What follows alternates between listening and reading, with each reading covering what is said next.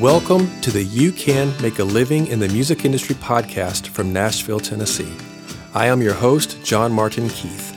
Celebrities, working class musicians, and people who work behind the scenes in all areas of the music industry will share their stories, encourage you, and give practical advice of ways you can make a living doing what you love in the music industry. This episode is brought to you by Edenbrook Productions. Edenbrook Productions is the company I founded to help musicians grow in their craft. Are you a songwriter, but maybe you've been told your songs aren't quite there yet? Or are your songs ready, but you don't feel stage ready? Or maybe music is your passion, but you feel imprisoned by your day job and you don't know what to do next to make your dream a reality. Well, Edenbrook Productions is here to help. We offer consulting services via phone call, Skype, and FaceTime.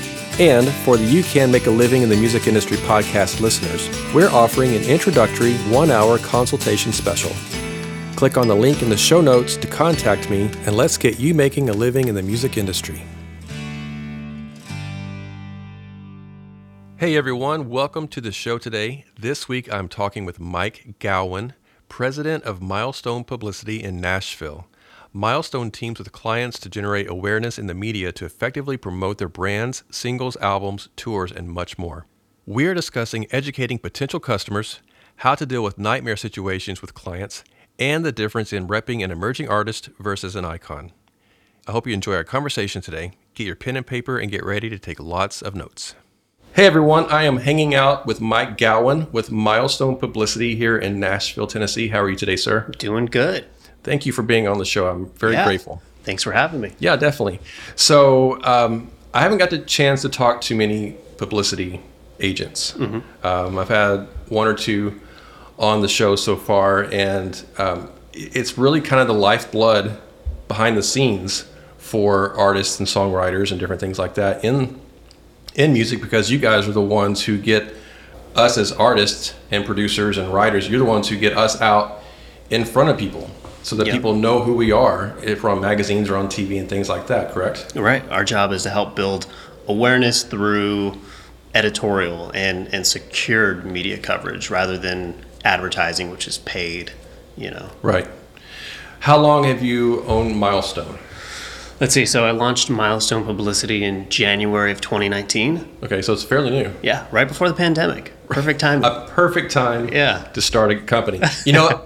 That is a really great time to start a company. So, and the reason I say that, 2008, we had the big meltdown, financial meltdown, if people remember that, for those who do remember that. And that's when I started my business, Edenbrook Music Productions. That's when I started my company. And it launched and took off, and we did great during that time. So it's an odd thing to think about, but it's really kind of a good time to start a new company when things are kind of odd for everyone else. They are kind of scrambling to figure out what to do. And new great things can come from that. I also think if you look through history, in economic downtimes or uptimes, entertainment is always there. I think as humans we need that kind of escapism. Sure. So we need the entertainment section, though with this pandemic, touring got closed down, so that really impacted a lot of things differently than past, Sure. But it's all coming back, thankfully. Yeah, it feels like it's working its way back, and we keep going regardless, right? We keep finding ways to do things, and a lot of people have still been successful even through the past couple of years. People have found ways to continue to make a living in the music industry. And that's why we do this podcast, is to show people that you can do this in any situation. There are ways to figure out how to do it, right? Yeah. So, tell us who you are, where you're from, what got you into music and walking down this crazy path that we do in this business. Yeah, well, I'm from sunny Southern California. Okay. Born and raised about 2 hours outside of Los Angeles. And that's where I grew up. And really, I think as I look back, what got me into music at the very beginning, rather than, obviously I was exposed to music growing up. My parents were always listening to music, so it was always a thing. But going to see Kiss when I was around 10 years old. You and my cousin would have been best friends. Yeah, seeing that spectacle of that show, yeah, and seeing, just the swagger with the guitars and things like that, that inspired me to pick up the guitar and learn how to play it. Okay. That in turn led me to writing music, trying the artist thing. Okay. And then when I was probably after high school, so somewhere in my early 20s, maybe 19, 20, I decided to move to, I convinced my parents to let me and help me move to Hollywood to go to Musicians Institute. Okay. And I went for their music business program, which was great because it gave me kind of 10% overview, like just a viewpoint into different sections of the music industry, and kind of go, wow, I had no idea what publicity was, public relations. I had no idea what publishing was. So you kind of go, okay, I see what's going on, what the industry is built upon, right? Yeah. So I did that, and then I fell into PR, and then the journey really kind of takes off from that point. So how do you fall into PR? Well, I had to get an internship as part of the music business program. Okay. So you had to actually go get an internship with some sort of music company and get a certain amount of credits. Yep. And so the internship I got was at a little boutique music PR firm, and I was there for a while. And then being the kind of achiever personality type that I am, I was like, well, you know what? I don't know if I'm going to get hired right away, so let me go try to get another internship while I'm still in the program and able to go get that internship, because in California, at least in California, you have to get credits to be able to intern. So I went and interned for a publishing company. And then Simultaneously? At the same time? No, I ended the internship with the music PR firm, Okay. and then went over to the publishing Okay. and got to work in their creative department a little bit and kind of see what's going on there. And actually brought in some bands to have meetings, which was cool. Never led anywhere for whatever reason, but kind of got experience doing that. And then I realized I wasn't going to get hired there. And then it gets a little blurry. I think I started working for UPS, doing like their graveyard shift or something. That's where I've done it. Yeah, because I had to make, there was rent due. So I had to do what I had to do to, make that rent. Sure. So I did that. And then somewhere in there, I also went back to the owner of that PR firm. And really, I said, can we have a meeting? Can we sit down and talk? And my goal was to sit down and showcase myself of why you should give me a job, why you should hire me. I can do this, this, and this, and this. And he took a chance on me. Okay. And so that's how I got my first paid job in the industry. So I'm just curious, as far as, you did the internship with them to begin with, and then you decided, did you think they weren't going to hire you, or did he just not really show a lot of interest so that you went to the other one?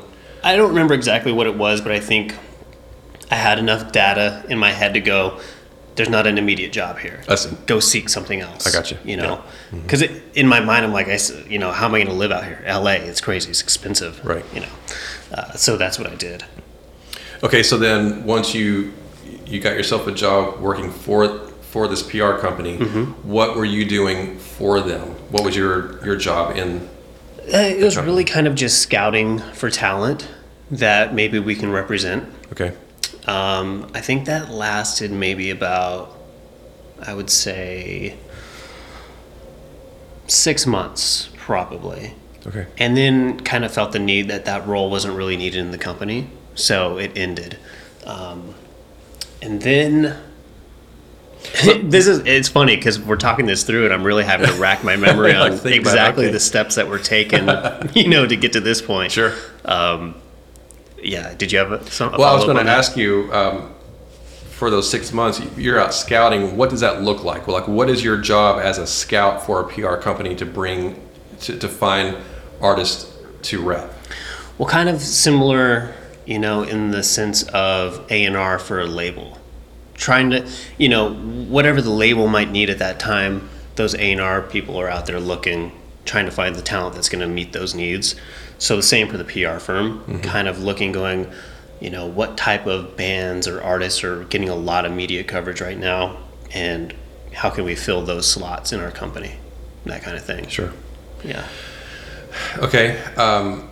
So when you're doing that, are you going to I know in LA they don't really do writers' nights. It's not really a big thing like it is here in Nashville. But going out to shows and watching an artist, and then are you just approaching them like after the show and say, "Hey, love your show. This is what we do. I'm with PR company and think that we can help you guys out." Like, how does that? Yeah, kind of, sort of. Yeah, it was basically that. It was really, there was no firm guidelines on how to do the role. Sure. Kind of figure it out as you go situation.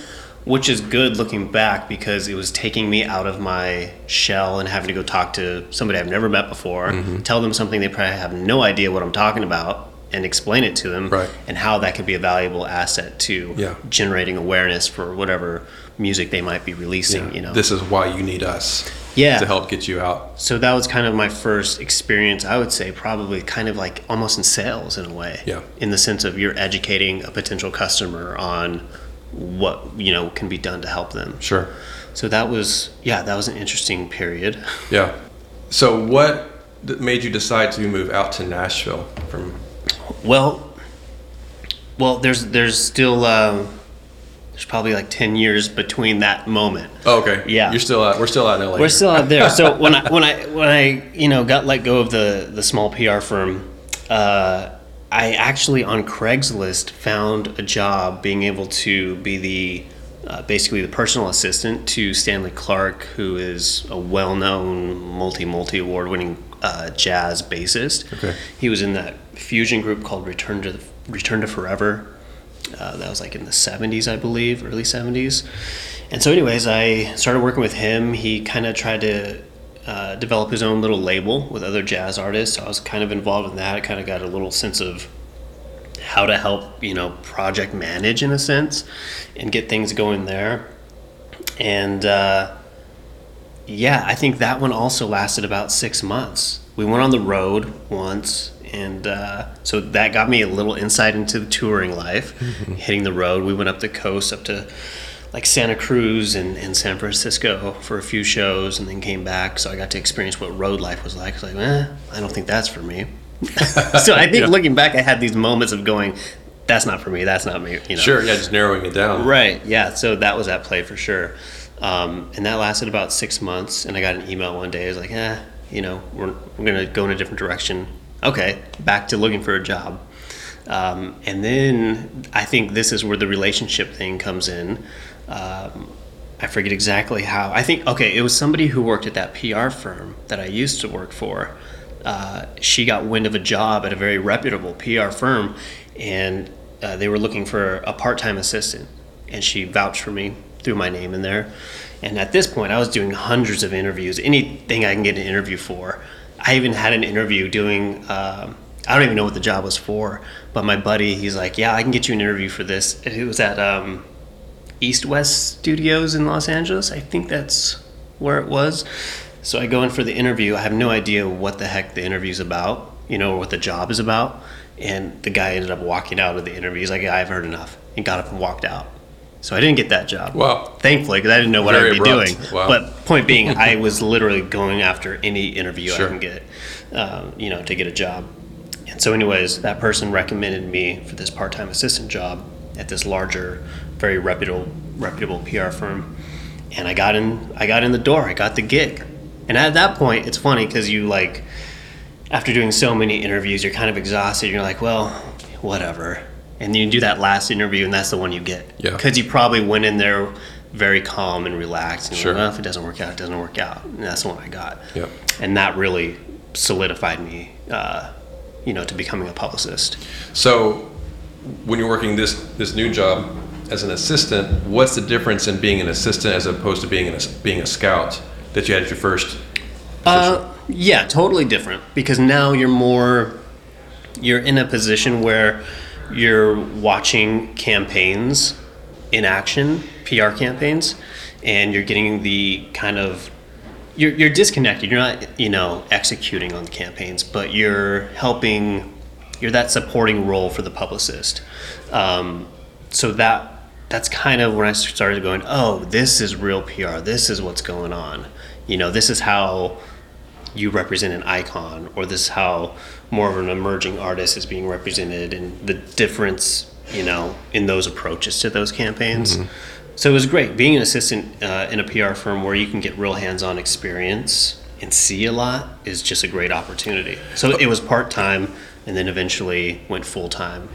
We'll talk more about this as we get into the conversation with Milestone with your company now, but tell us some of the artists that you have worked with. Over the that's years. A long list. That's an extremely long list. Your top five.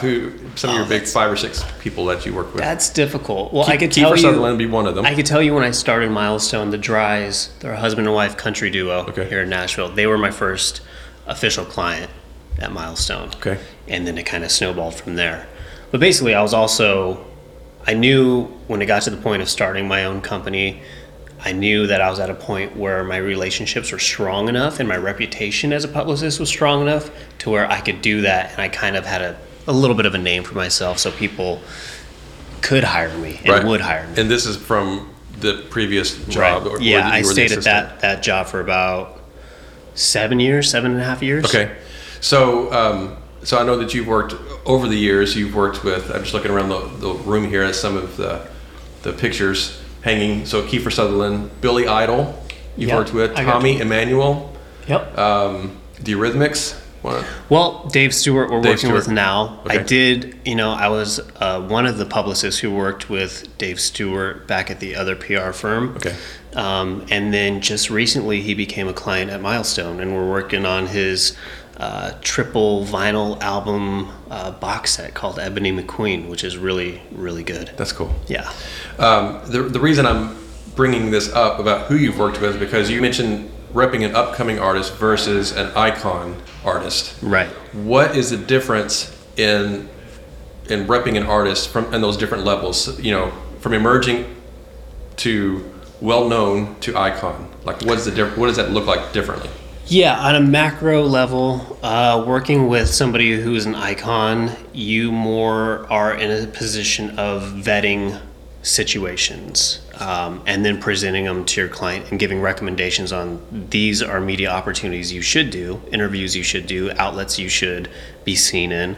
On the other end of that spectrum, when you're working with an emerging artist, you're really hitting the pavement trying to get people's attention and say, hey, you should really care about this artist. They have a great story, the music's great, and you should really give them a shot for an interview and talk to them and help tell their story. So that on a macro level would be the difference of the two. Okay. Trying to get more exposure for a new artist and managing exposure for a high-level artist. Yeah, you could also look at it through the lens that I'm just thinking about it right now. With an emerging, rising artist, you're more of a cheerleader, trying to help garner some attention and some awareness through the media coverage that you're pitching for and securing. Well, on the other end, with the icon, you're more of like the security guard, making sure who's coming backstage is appropriate to be coming backstage. Sure. You know what I mean? Yeah, that makes sense. What are some of the hardest things about being a PR person for different types of artists? Like what's a nightmare scenario that you find yourself in sometimes that you try to avoid, but it's just sometimes things come up and you have to deal with it? Artists missing interviews. And that just could be, a craziness on the artist's schedule where somehow things got missed on the calendar and they didn't call in or didn't get on the Zoom or whatever the case may be. And then you have maybe on the other end where, so on that side, you're like, oh man, this journalist or whoever is going to be upset with me because the artist didn't get on. And then on the other end, you have a situation where the artist gets on, but the journalist doesn't get on. The journalist misses it for whatever reason. And they're like, oh, now my client's going to be upset at me, Yeah. So those are tough situations. Does that happen very often that you find out, or is that more of a rare thing?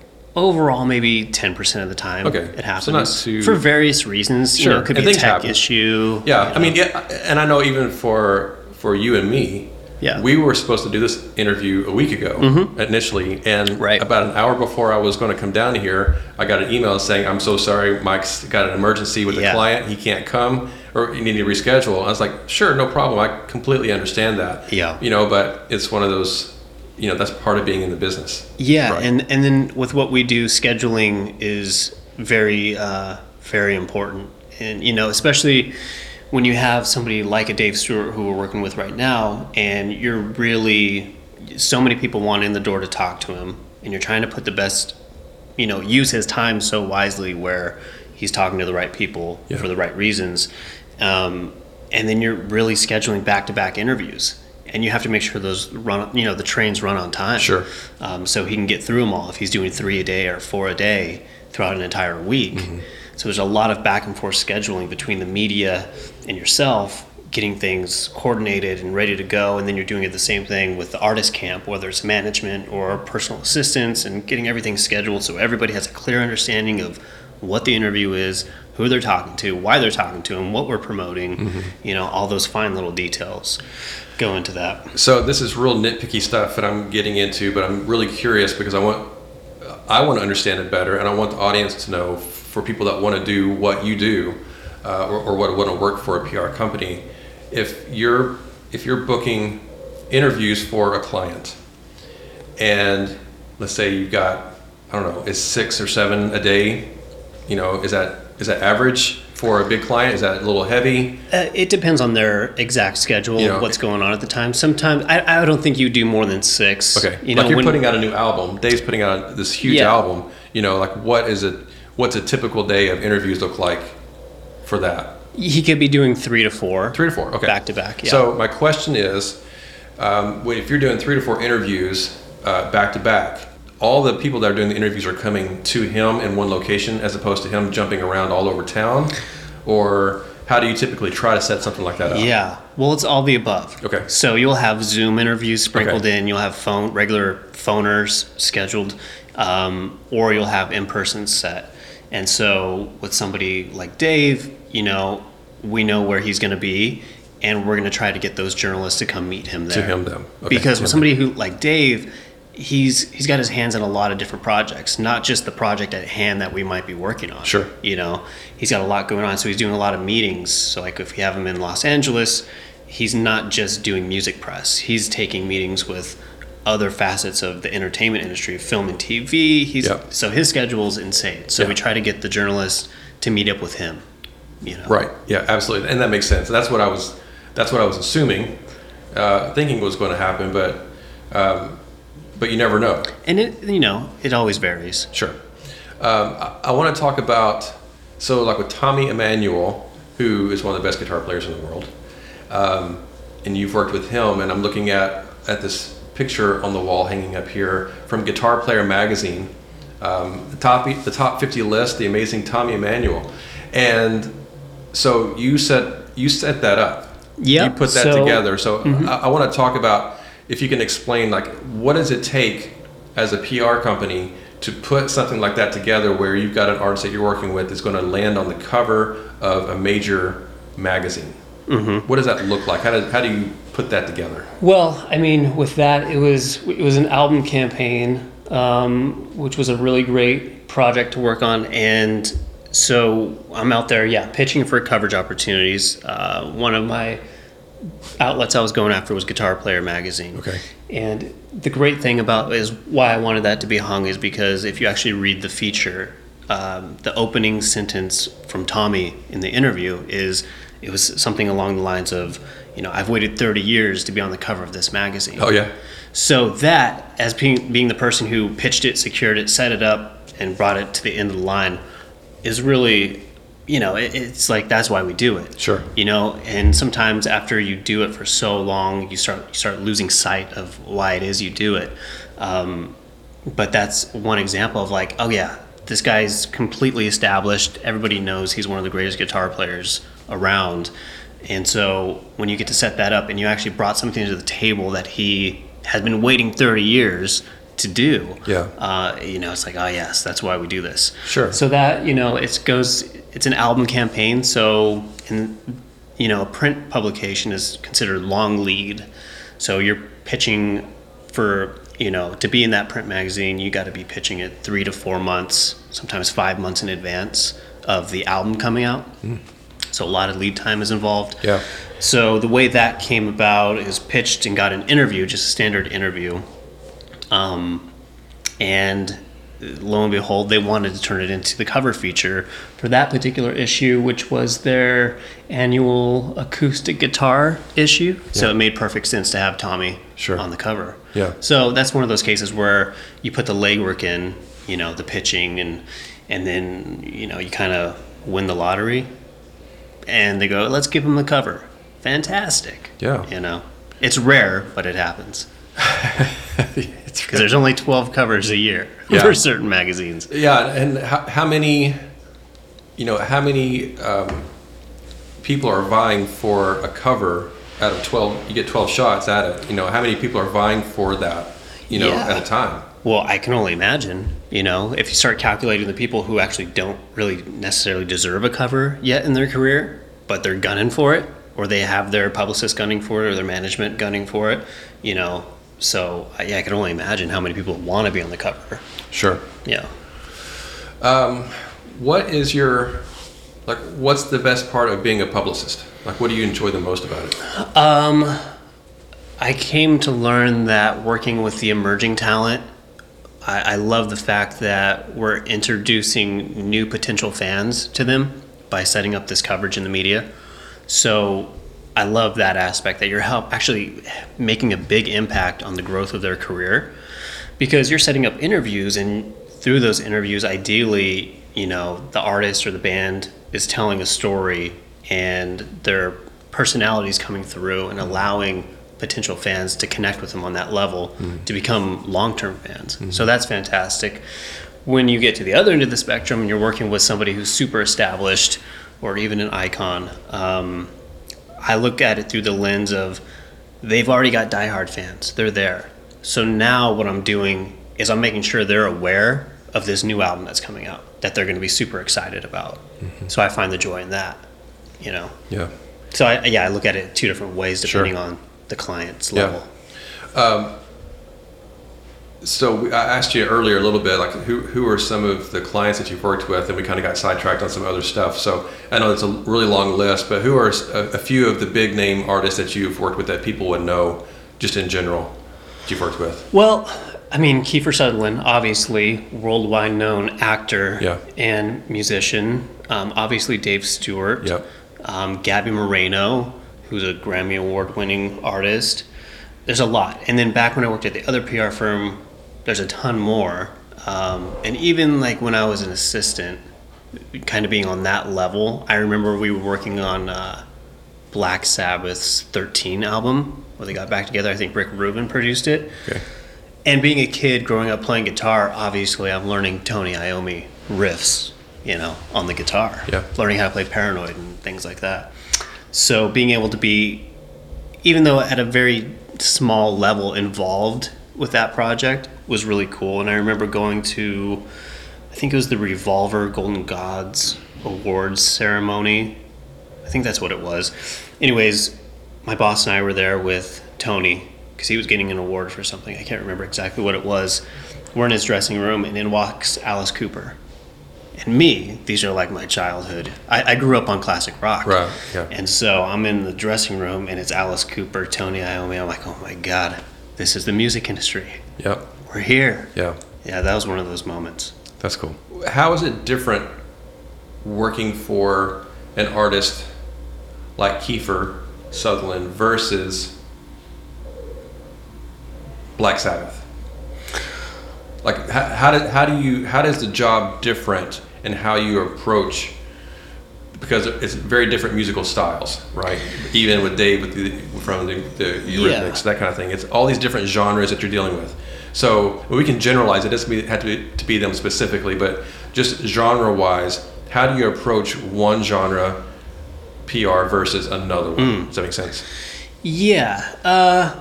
Well, you know, with those two examples of Kiefer and Black Sabbath, they're almost polar opposites in the sense of Kiefer, obviously A-list actor as well. So that comes with a lot of other more mainstream media opportunities that, I mean, Ozzy could get, you know, with Black Sabbath because he's kind of at that same level. I don't know if it differs so much. I think to what you're saying, genre is what is the difference there. Kiefer's more in that country Americana pocket, Black Sabbath obviously in the rock lane. So you have different media outlets. You have the overall mainstream media that they both would work for, fit into. Yep. And then you would branch it down to, okay, now let's go after Kiefer's got a music video, let's take it to CMT. Rolling Stone country. Now on the other side, you have Black Sabbath.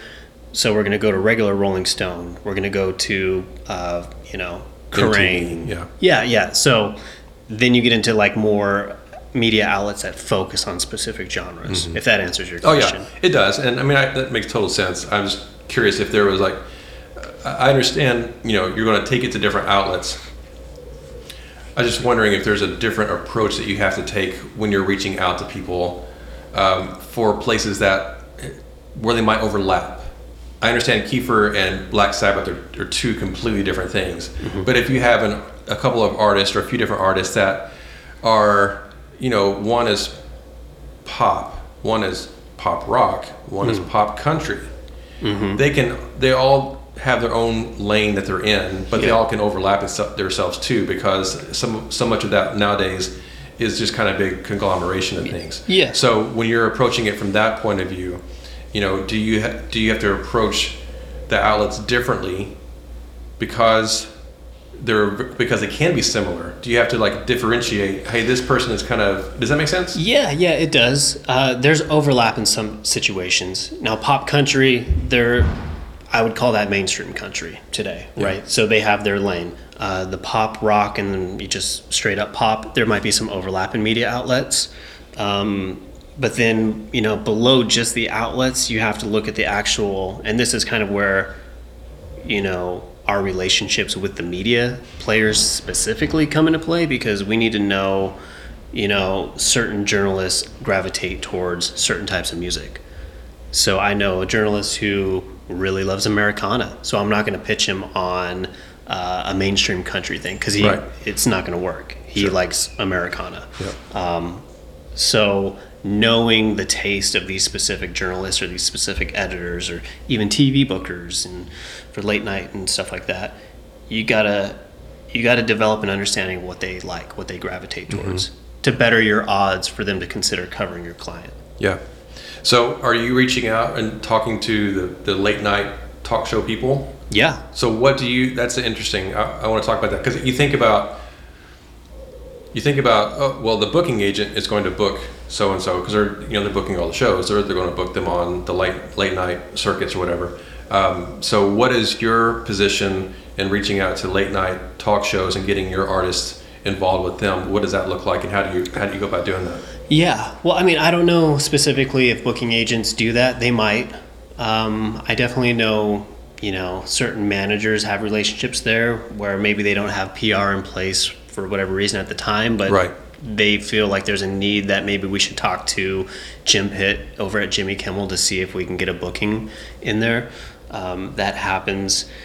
And so booking like late night TV for performances is similar in the sense of getting into a print magazine. There's a long lead there, so you have to be pitching those TV bookers on a project.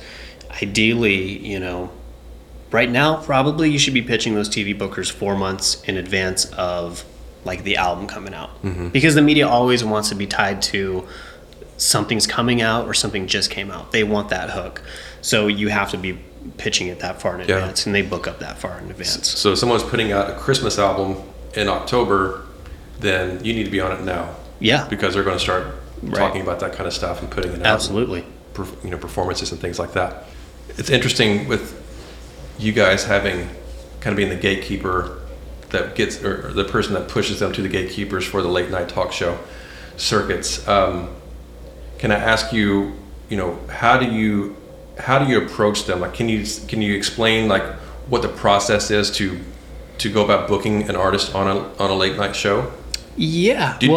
Or daytime show, either one? Yeah, it's it's a little bit of a dynamic. It depends on the client at hand and certain different scenarios and factors that go into that. Like if it's somebody who's not super established, where you can just pitch it and hopefully they already have awareness of that artist, that's one level. And then you have artists that are a little below that and the bookers might not be fully aware of who they are. That's where you become the cheerleader. Hey, These media outlets have been praising the album. Hopefully you'll consider them for a booking, and you have to educate them that way. And hopefully they give it a listen and see if it fits. And so it's a little different on again, just like everything else in what we do. It depends on the actual client at hand.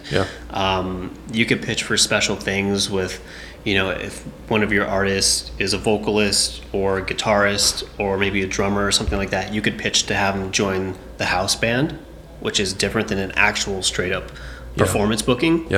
When you're doing that, do you just pick up the phone and call them because you've got this relationship now? Do you always reach out first by email and say, hey, this is Mike over at Milestone Publicity in Nashville and working with, whoever, and pitching it that way? Or, do you work your way up from emails at first to you've built this relationship, now I can pick up the phone and call them? I'll always pitch with an email first. That way you can include the assets. You can give them all the concrete details of the project at hand, when it's coming out, what the singles are, X, Y, and Z. And then also, a lot of the times we'll say, this is the song that they would want to perform. This is the length of the song, because the length of a song comes into the factors of, can we make it fit for TV? Right. I think like Kelly and Ryan, which is a morning show, they have a specific length that I think is 3 minutes and 30 seconds for a musical performance. So you already have to know, like, can my client cut the song down and make it work? So usually when we pitch, it's email first, so they have all the details, all the information, they can click through, hear it, or maybe there's some sort of performance video of the song to give them an idea of what that song is like in a live setting. Sure. And then you do your follow-ups. I try not to get on the phone too much unless it's super necessary. Okay. Because we have to walk a fine line between educating these people and annoying them. Once you cross the line and now you're annoying them, you're going to have a really hard time sustaining a positive relationship with those people. Yeah, that makes total sense. But I do pick up the phone as well. Yeah. Sometimes I call people and they go, "Who are you? What are you talking about?" Yeah. That always feels and then good. then from back in the day, my salesman hat comes on and I just educate them on what's going on. And, It always feels good when somebody says, "Wait, who are you and why are you calling me?" That's always, your heart starts going a little bit. You're like, and you feel like you're 14 again. Like you're starting from scratch and you don't know what you're doing. And when people, they put that tone out, it's just intimidating sometimes. I still have the imposter syndrome for sure. Yeah. Even though I basically, from when I set out and I really was like, okay, I'm going to be a publicist. This is my career. From that point to now, I've pretty much done all the things I wanted to accomplish in terms of what I could set up for my clients. There's a couple things that I haven't done yet, but for the most part, it's all been done. And with that said, I still have the imposter syndrome of like, do I know what I'm doing? Sure. Yeah. Is it all been luck? Yeah, and I think we all go through that. Yeah. The most successful people in the world, Tommy Emmanuel probably at some point thinks that. I think we just all do it. That's part of being human, and right. Just never feeling like you're quite good enough, even though you can be very successful for many, many years, and it's just part of it. So, what advice would you give to people that are wanting to either work for a PR company? Maybe if you can explain some of the different positions within a PR company and kind of just sort of a snapshot of what they do. Or if somebody wants to start their own company and go out and do it themselves, do they need to work for someone else first? Do they just go out and just do it and figure it out? What are some of the do's and don'ts for you that? Yeah, I mean, initially I would say, regardless of what part of the industry you want to work in or you're trying to work in, you have to say yes to every opportunity that's presented to you and make the most of those opportunities that you take, just because it's going to, push you further and further up the road to those bigger and bigger opportunities. Starting your own PR firm, I would say proceed with caution. It's a very difficult business to do. There's a lot of competition. There's a ton of independent PR firms out there that specialize in music, so the competition is super high.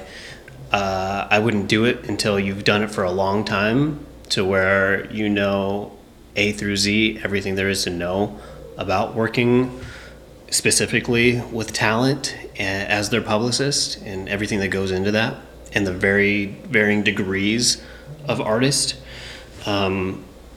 Because once you get out there into the waters, how are you going to get your first client? You know, you got to have that reputation kind of built in. Mm-hmm. So I wouldn't say, and I've seen some people go, okay, I'm going to start a PR firm, and they don't have any experience, but they think it sounds cool. So it's an uphill battle, you know. Mm-hmm. Even for me, it's an uphill battle. But like I said earlier, I kind of accomplished everything I wanted to as a publicist.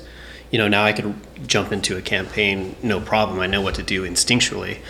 So what's more important for me at this point with Milestone is hiring people and helping them learn everything there is to learn about it and kind of live vicariously through them when they get their big wins with media looks. I find that more exciting than doing it myself. Sure. You know? Yeah. So within your company, what are the different positions that people hold in your company that you need?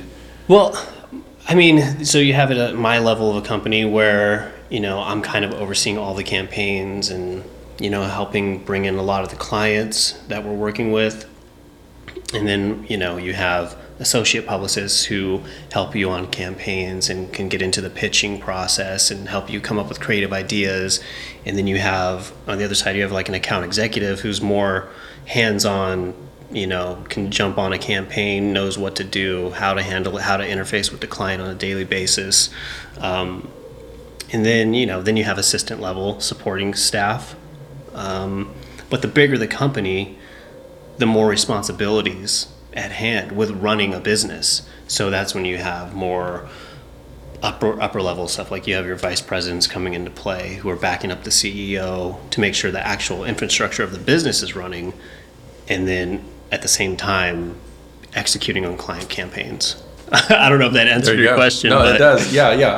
I wanted to back up just for a second. Something just popped in my head that I meant to ask you earlier when we were talking about the talk show circuit, because I think that people just in general are curious about this. If you can answer it, and if you can't, just say I can't answer that. If it's no comment. If it's confidential or something, you know. But when an artist goes out and plays a show, they get paid to play a show, right? Well, if you're, sometimes. I mean, hopefully that's the goal, is to get paid to make your living doing that as an artist. But when you're doing interviews, you know, you don't get paid to sit and talk on a phone call for an interview with a radio station or a TV show or whatever. But if you're going out and you're actually playing music on a talk show, and you're doing a talk show circuit, you've got a new album coming out and you're playing, you know, 3 or 4 different late night shows and then some daytime shows and things like that. Do the artists typically, are they doing it for free because it's their publicity, they're getting it out for the audience to know about it? Do they get paid for that? Or are they trying to put that together with some shows in the area so that they can be compensated and have some stuff happening while they're doing the talk show circuit? How does that, I think people just in general are curious about that when they see that, see those people on TV playing. Yeah, well, short answer is kind of yes. And the bigger answer is no. They don't get paid to do that. In fact, they have to pay a bunch of money to be on those shows because you have to pay for production costs, you have to pay for union expenses, backline, all these expenses come into play for you to be on the show and perform. At the same time, I think you get paid a little bit because you're technically talent on the show, if you know what I mean. Yeah. But yeah, it's you know, 10,000 plus to perform on national TV. Okay. Yeah. See, that's important, I think, for people to know. Yeah. So as an artist, you're paying at least $10,000 to play Jimmy Kimmel or Jimmy Fallon or whoever. The late night shows, the costs are a little bit lower. Don't ask me why, I don't know. Okay. Morning TV, the late night shows, the cost is lower. Morning TV, if you're performing, the costs are higher. Okay. I don't know why that is. It's just what I've experienced over setting these up. And yeah, most artists do not know that until the day comes when they get their first TV booking. Hopefully they're with a label that's very supportive and wants them to do that TV performance, and they will cover those expenses probably recoup on the back end. Yeah. Yeah. But at least they cover those expenses to get on the show. See, I think that's very important for artists to know that's got to be taken care of, and either you're paying for it, hopefully the label pays for it, but again, like you said, they're going to recoup it on the back end, so it's going to come out of your pocket regardless at one point or another. Yeah. Once you've had album sales. Now, I will say that, were you saying that the artist does get paid a little bit? Because for people that don't know, as an artist, when you have a song played on air on TV, you're getting paid because your song is getting played on air. Right. So the publisher, the writers get paid and things like that. So if you're the writer of the song, then you'll get some. That person gets some money. Yeah. And the publisher are going to get some money and things like that as well. So that's really good to know. I appreciate you sharing that, and I think the audience in general needs to know that. I think artists need to know that as well, and we just don't think to ask those questions sometimes because you don't know that's what it's like. Right. You just don't know until you know. Yeah, and I didn't know until it happened. And that's why we sit and have this. That's why the show exists. Yeah, is to have these conversations so that people can know and learn these types of things. So that they I didn't learn that in school. Exactly, and and that's thank you for saying that, because that's something else I wanted to ask you earlier in the conversation is. Okay, you went to college, or you went to school for, what was the name of school again? Musicians Institute. It's more like a trade school kind of for music. A lot of people go for an instrument. They have a music business program as well. I went for that. So you went to a school to learn about music business, and then you got into the real world and saw that you didn't learn some of these things in that school. Yeah. How different is it in the real world? Things you're learning on the job as opposed to the things that you learn in a classroom. And they're great. Music schools are great. I've got probably half of my guests that have been on the show went to school or college for music on some level. And probably half of them did not. And equal success on both sides. Yeah. So I'm all for it and I'm all for not. It just depends on what path you feel is best for you to do it. But for someone who did go, and they got out and saw some different things happen, how different was it for you? Night and day, okay. I would say. Especially when you're in a situation where you're actually working with the talent, whether that be, being a publicist like me, or being a manager, or being a booking agent. Dealing with talent is its own special circumstance that requires you having to be in the field, analyzing it and seeing it happen in front of you to go, oh, this is how I talk to a manager. This is how I talk to an icon. This is how I talk to so-and-so. It's just something you have to learn by doing day after day. Sure. Going to Musicians Institute for their music business program, like I said earlier, kind of gave me a 10% look at these different sectors of the industry. Mm-hmm. But I knew that the door got open, so it's up to me to make the most of it when I go through it. So that's why I took on multiple internships, tried to get in the door at places and observe and see what this really was. Is it for me? Can I fit into this? Do I enjoy it? Mm-hmm. And it's not until you do that you truly learn what it's like to work in the music industry. Sure. What are you looking for as a milestone publicity? What is it that you're looking for when you're trying to bring in new clients? What do you like to have as clientele? Well, I look at it through, it's two different layers. Is one, do I like the music?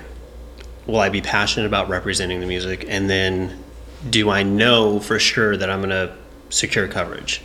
Because I'm not going to take on a client where at the end of the day we couldn't put any results on the table, because negative talk travels really fast. And it's a reputation industry, a relationship industry, so I have to know that we're going to deliver results at the end of the day. And that could be that and it's also very subjective too. You're dealing with people's musical taste. Some things they like, some things they don't like. Maybe the magazine's all booked up. There's no room for them, but they'll consider them on the next album cycle. All these little things come into play with, in terms of actually getting coverage on the table. So I have to look at it through, is the music great? Has to be great, period.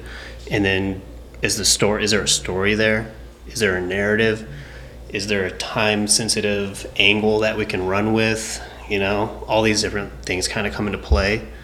But at the end of the day, I need to know that we can put results on the table. Mm-hmm. That's what it comes down to. Yeah, that's great. Well, thank you so much for being on the show and giving all this advice and information. This has been really, really good, and some unique things that I've never talked about before.